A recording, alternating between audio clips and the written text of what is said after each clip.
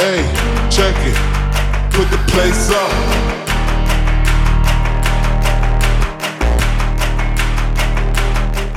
Hello and welcome to the Bear Down Breakdown here on Sports Tree LTD. Folks, I'm Connor Roundtree and we're going to start off this episode with our news and notes from around the NFL. And our headline has to be Sarah Thomas. Now, who is Sarah Thomas? Sarah Thomas is going to be the first ever woman to officiate a Super Bowl. The NFL announced that this week, and that is absolutely huge. But before we can get to the Super Bowl, we have to play the conference championships. And here on the Bear Down Breakdown, we're going to give you our three keys to each one of those matchups happening this Sunday. And the first one up is the Green Bay Packers hosting the Tampa Bay Buccaneers at 3:05 Eastern Times. And our three keys to this one, well, the Buccaneers defense. In week 6, the Buccaneers actually defeated the Packers because of their defense. They were able to get after Aaron Rodgers. Like most quarterbacks they played this season, the Buccaneers had the second most QB hits in the NFL. And in that game, it got to Rodgers. He threw 2 interceptions, the only time he's done that all season. He threw just 5 interceptions to 48 touchdowns on this campaign, in which I think he will win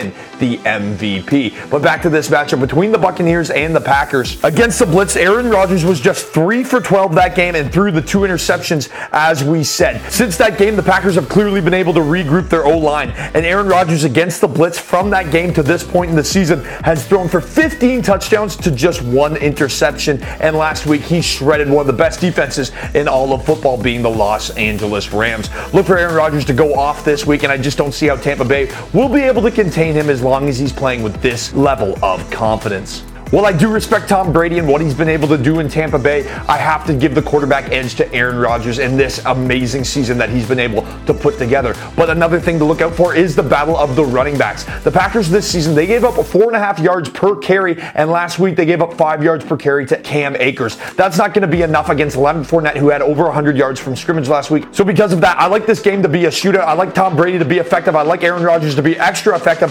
especially against the Blitz, as we said. And I like this to be a high-scoring game. So make sure you take the over and then take the Green Bay Packers. Much like the NFC title game, the AFC Championship is a rematch of Week 6. It's the Buffalo Bills taking on the Kansas City Chiefs. But there is a huge question mark surrounding this game, and that is Patrick Mahomes. Will he be able to go? The reason why this is so important is because Buffalo's defense is not the same defense that they played in Week 6. Buffalo's D made a statement last week, allowing just 190 passing yards and forcing an interception, and they also held Lamar Jackson to just 34 rushing yards. Baltimore was averaging over 30 points per game in the previous 5 games heading into that matchup, and the Bills held them to just 3 points. That is absolutely huge. The Bills defense was able to record 4 sacks on Lamar Jackson last week while holding Baltimore's offense that was averaging over 30 points per game in their previous 5 matchups to just 3 points. That is why it is so important to know who is starting at quarterback for the Kansas City Chiefs. Will it be a Rusty Henney who threw a pick against the Browns last week, or will it be Patrick Mahomes, the reigning MVP, who averaged over 316 yards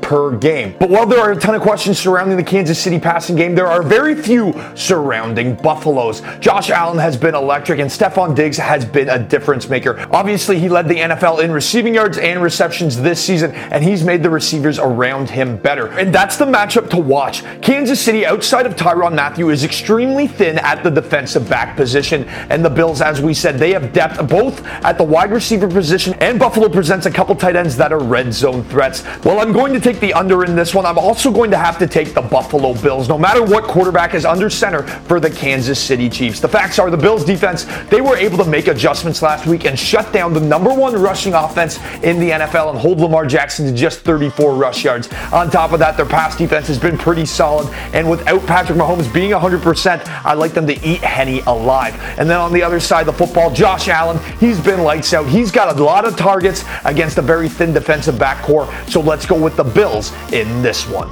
As per our MKF play of the day, well, there's no football going on tonight. There is definitely action going on the ice in the NHL. We're going to take a couple goalies to combine for 61 saves to double our money in the Super Saver. And our first goaltender that we're going to have to select is Carey Price. Carey Price, in his last outing, stopped 34 of 35 shots against a high-octane Oilers offense. So he's obviously playing some good hockey right now, and he's taking on a lightning-quick Vancouver team that likes to throw the puck at the net. And our second pick is Frederik Andersen. He's coming off his best performance performance this season, stopping 27 out of 28 shots against Winnipeg, and he is taking on that very high-octane Oilers offense that we had previously mentioned. So make sure you take those two goalies to combine for 61 saves. For our trivia question for this week's show, this is just something I wanted to share with you because this is awesome. Tom Brady and Drew Brees embracing each other after last week's game, and this is just so cool. Tom Brady throwing up a ball to Drew Brees' son before he walks off to go take on the Packers in the final, and Brees stays with his family. These two guys are the 1-2 in passing touchdowns in NFL history.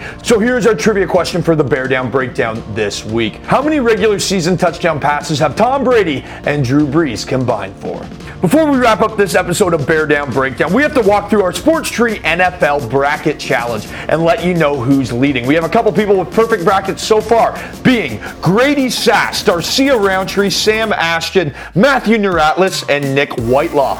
Log on to Sports Tree now, check your bracket, and see how many points you have, and get ready for this weekend, because there's another 4 points available this week. And remember, the winner walks away with $500, courtesy of us here at Sports Tree Ltd. Thank you so much for joining this week's episode of the Bear Down Breakdown. As always, I'm your man, Connor Roundtree. Remember to hit it hard.